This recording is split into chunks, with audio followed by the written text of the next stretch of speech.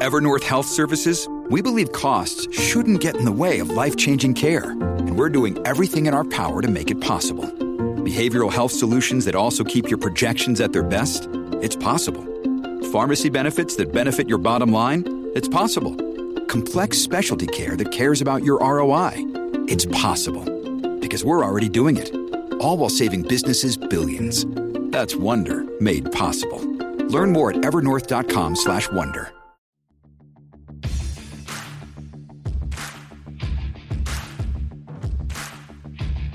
Hey, I'm Ryan Mallory, and this is my Swing Trading the Stock Market podcast. I'm here to teach you how to trade in a complex, ever-changing world of finance. Learn what it means to trade profitably and consistently, managing risk, avoiding the pitfalls of trading, and most importantly, to let those winners run wild. You can succeed at the stock market, and I'm ready to show you how. Hey everybody, this is Ryan Mallory with Swing Trading the Stock Market, and today's episode is going to be a good one. We have a guy that sent me literally like a book for his email, but I'm going to get through it, so it may be a little bit of a long email, but it's a pretty interesting email nonetheless. We're going to be talking about it a few different things here. So first off, he says, Dear Ryan, thank you for your podcast. Your ever-persistent nagging about managing your risks saved my trading career before it even really got started. That's why I talk about managing the risk on every episode. He says, Pardon me for my writing style as I am severely dyslexic and it takes a lot for me to be able to be understood. If there are questions, please just ask. I promise I won't be offended. Well, first of all, your email is actually very well composed and very meticulous too, may I say. First, prepare your gag bag. I am currently enjoying a Maker's Mark and Coke. Hey, if you're going to have a Jack and Coke, Maker's Mark is not a bad choice to include in it. Maker's Mark's pretty good, especially just like your, run-of-the-mill Maker's Mark. Very solid choice for a Jack and Coke. He says, second, I won't bore you too much with my history as I am sure you have heard similar. I got into trading because of FOMO, but not the one you are currently thinking of. In 2009, I owned 200 shares of Amazon AMZN at $75 a share. I had to sell the shares because my wife got a promotion that required a multi-state relocation. Moving a house and 2 kids ain't cheap. No, it's not. Didn't have disposable income until 2021 because all of that just went to my kids. Now they are grown and are out of the house, which means their early trips to Treasure Island, Florida just got way cheaper. Anyway, I have a work friend that got into the Doge frenzy when it was skyrocketing from the sub 0.01 cent mark and showed me the price of Amazon. I had to run to the bathroom. I was about to be violently sick. Not really, of course, but seeing it showed me that there was money to be made. Not having a clue as to where to proceed, I followed my friend. I watched the news, read the articles, lost a lot of money in Doge, made a lot of money in AMC when it squeezed, joined a day trading group where I learned about support and resistance. I couldn't follow anything else he taught me as his method was horrible. However, the support and resistance led me to big profits on AMC as it bounced around in the 40s and 30s. I got out of trading for several months as my work schedule changed, and it threw my whole routine off. Now, I am a member of a different group that I like very much, not really because of the methods or the trading style, but because his ability to teach is top-notch. I've learned a lot. I'm also a member of your Patreon group. I didn't really join so much for your lists, but I wanted to see how you draw your charts. Examples are sometimes the best teaching methods. I have learned a lot from them, too, and really enjoy reading your analysis. And by the way, if you're wanting to be part of that, that's swingtradingthestockmarket.com. You can get all my stock market research each and every day, which includes my lists of bullish and bearish stocks that I'm following each week. Plus, you're going to get my list of trade setups each day, and of course the charts that this guy mentions here, and updates on all the indices and main stocks. So, by the way, we didn't talk about what this guy's name is. His name, he actually mentions it at the end of the email, but he says he wants to be called Rutherford. And Rutherford continues with, my current group teaches a lot through hour-long classes once a week where special events and methods are taught or talked about. He is an outstanding instructor except for 2 things, loss management and the mental side. Just for clarity purposes, he is not talking about me. That's where you come in, Ryan. He says, I am now on the second listen through of your podcast. I listened to them from the beginning once and am now going back through them for the missed nuggets. I just finished Merle for the second time. Okay, now for the meat of this behemoth of an email. Yes, it is a behemoth of an email. Tomorrow is Fed Day. So obviously he wrote this before the FOMC day from last week. He says, tomorrow is Fed Day. I've been enjoying riding the wave down. I saw the oncoming storm right after the CPI was released and bought some SPXU and TWM. Let them go today for a good percentage. Does the Fed changing interest rates usually affect the whole market or just the banking and tech stocks? It seems like this time I checked the heat map on FinViz, the whole market was affected, but I didn't know if that was a common thing or not. I got burned last CPI release, and I am determined to not let that happen again. Nothing terrible. I just had 2 positions open that hit their stop losses, wiping out a 4% gain because I didn't realize the CPI was released separate from the FOMC report. This time I watched. Is it safer just to treat the FOMC statement like an earnings report and just get the heck out for a week? Next question. I swear we're getting close to an end here on this. My time is very limited, and I am always looking to trim the fat, so to speak. My current routine is to get up, make coffee, be at the computer for opening bell at 8:30 a.m. He must be on Central Time. Reevaluate watch lists and renew the stop losses. After looking at that and your posts, it's about 10 a.m. and time to go to work. I get home around midnight, fire up the computer, and tweak the watch list. It is better to wait until the end of the day, or should I just examine the current positions, or should I glance at them on breaks and the like? I find on my super long days, I just place a trailing stop loss. However, I find that when I have to do my gains, they are also muted, not just my losses. I hate that because I can't seem to find a workaround, so any advice would be keen. Okay, in your podcast, you always refer to the volatility. This is his last question. You always refer to the volatility of your stocks in the form of a beta. Why a beta? Is just comparing the action of SPY. Why not the average true range? It seems to me that the average true range, or also known as ATR, is a much better look at the volatility, as it is actually the swing of a stock's average over the last 14 days. Or am I missing something? I am very new, so I completely get I could be way off base here, but I am genuinely curious. Thank you for all that you do and continue to do. Great work. I love the whiskey reviews. I don't suspect this will make it on your podcast. Well, you're wrong on that one, which is totally okay. However, my name should be Rutherford the Brave, a character in a song who comes from a race of people practically extinct from doing the things smart people don't do. Sincerely, Rutherford the Brave. All right, so Rutherford, there's a lot to talk about. First, what am I drinking here? I am drinking Old Elk blended whiskey. It's not too bad. I picked it up at Total Wine. It was like $53 for the bottle. A lot of them are anything that's supposed to be decent or, you know, has a good name to it. They're getting way up there in price these days. But nonetheless, I mean, the color looks good on it, but to the nose, it almost has like a rubbing alcohol smell. I don't like that. To the taste, it's more like oak and rye flavors. But there's not much else. It's very strong rye flavor. They say there's like some caramel notes in it. I don't pick up on any of it. Maybe a little bit, but not anything to really write home to mama about. A little bit of kick at the end. Yes, you can make this an everyday sipper drink, but I don't think it's really something that stands out. And for the price, there's way better alternatives like Old Scout, $40. I would go with that for an old sipper every single time over this one. So scale of 0 to 10, what would I give it? A 6.0. That's as high as I can go on it. I almost feel like I'm stretching it a little bit, giving it a 6.0. But cool looking bottle, but it's kind of a bland bourbon. I'm not a fan. So 6.0 for Old Elk. And for those wondering, Old Elk is an 88 proof, which gives it about 44% alcohol. Now, back to Rutherford here. I'm going to actually work my way backwards on this one because I want to first start off with average true range versus the beta. Why do I use beta versus ATR? I know a lot of people use ATR. They can track it on their platforms, and it's going to change quite a bit from a day-to-day. It's essentially like a moving average. You're taking an average true range of a stock, opening price and the previous closing price, and you're essentially getting that, and you're averaging it out over 14 days, right?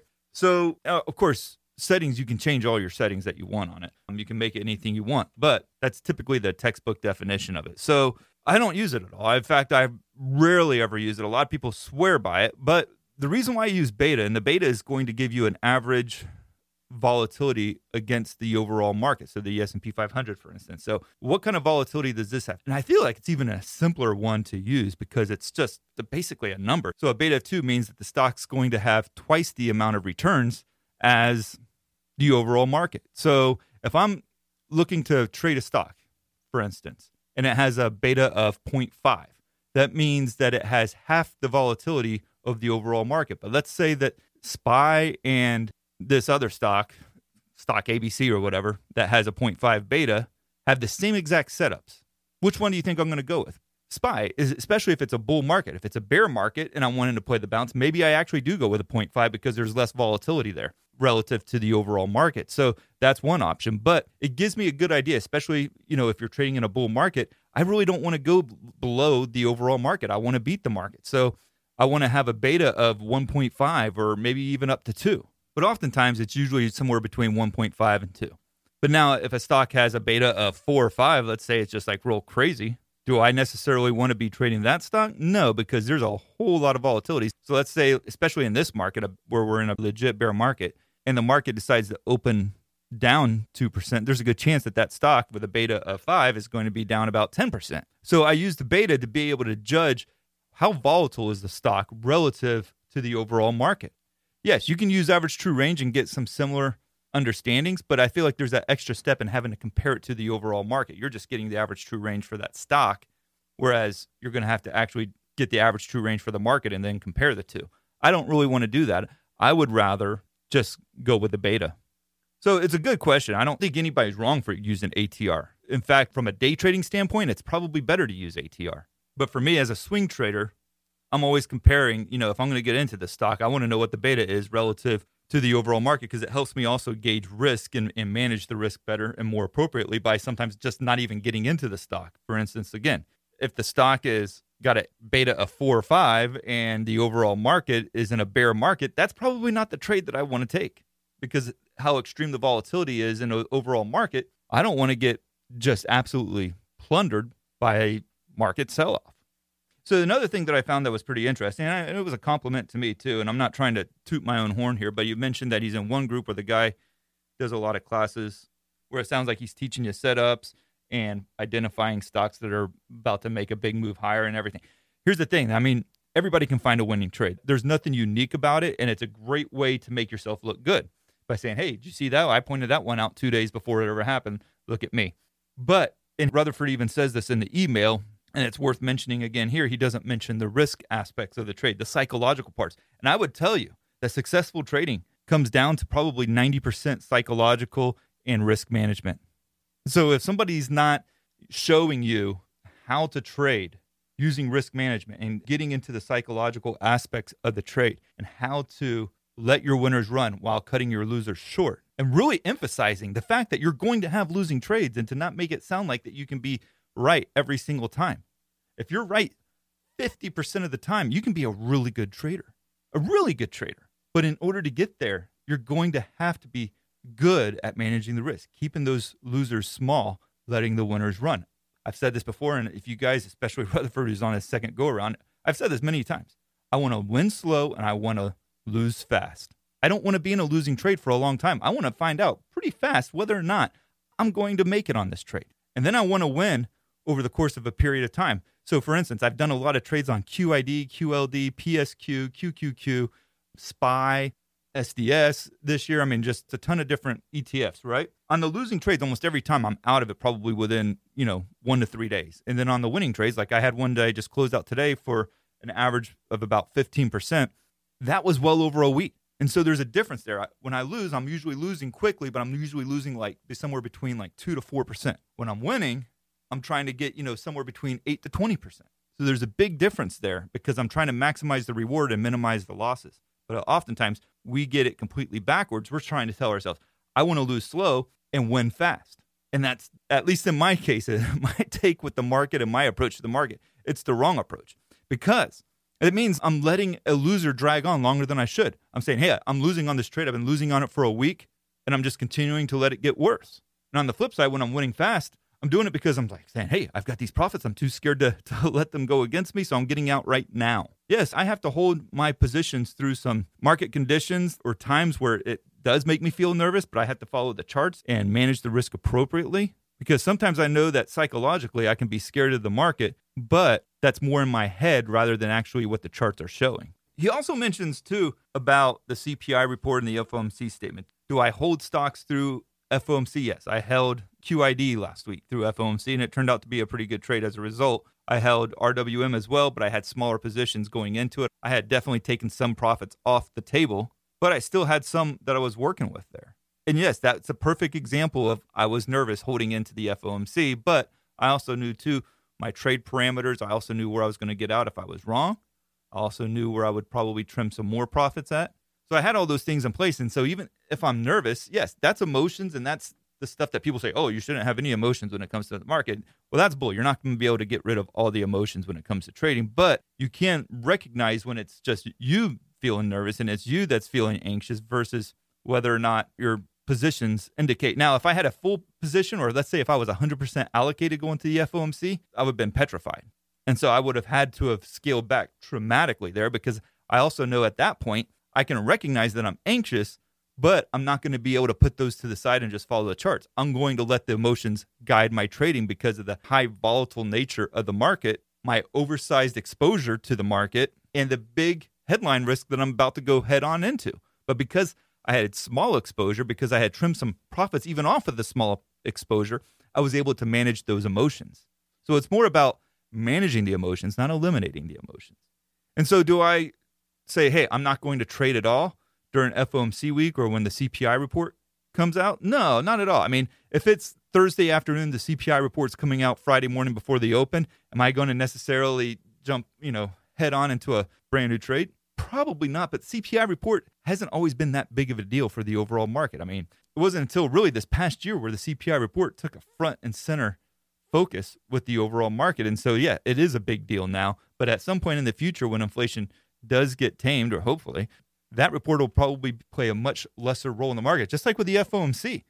In a bull market where it's quite predictable what the Fed's going to do and there's no need to raise rates, FOMC is kind of it still has its volatility to it, but it's not a major event. So it's really about the time that we're trading in right now, too, where CPI report, the PPI, the FOMC is taking such a major role in this overall market. And his last question, and I've skipped all over this email, he's just having issues with working, and he's trying to go to work, but he's also finding that using trailing stop losses while at work, he's not seeing necessarily a major difference between the gains and the losses. Well, that's actually not a bad thing considering the market we're in. I mean, this market has been an absolute dumpster fire for 99.9% of traders out there so far this year. People are losing bad. So, I mean, even if you're flat on the year, you're doing a pretty good job.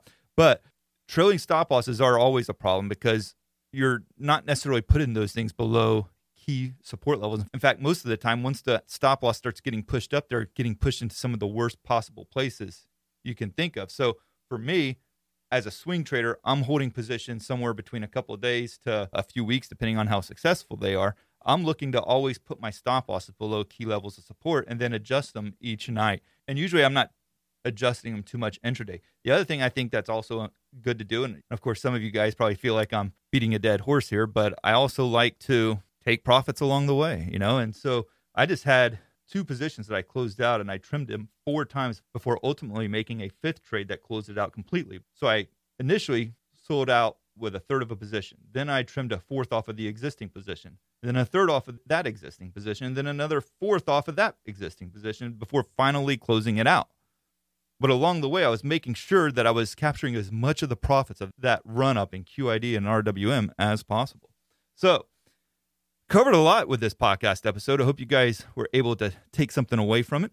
And if you have any questions, feel free to send me your questions for this podcast, Ryan@SharePlanner.com. I do read all the emails and I do enjoy getting them so that I can answer your questions on this podcast, because a lot of people have the same exact questions. And so it's good for people to hear the perspective of other traders just like yourself. And make sure to check out swingtradingthestockmarket.com and leave a 5-star review on whatever platform you're listening to me on. Thank you guys, and God bless.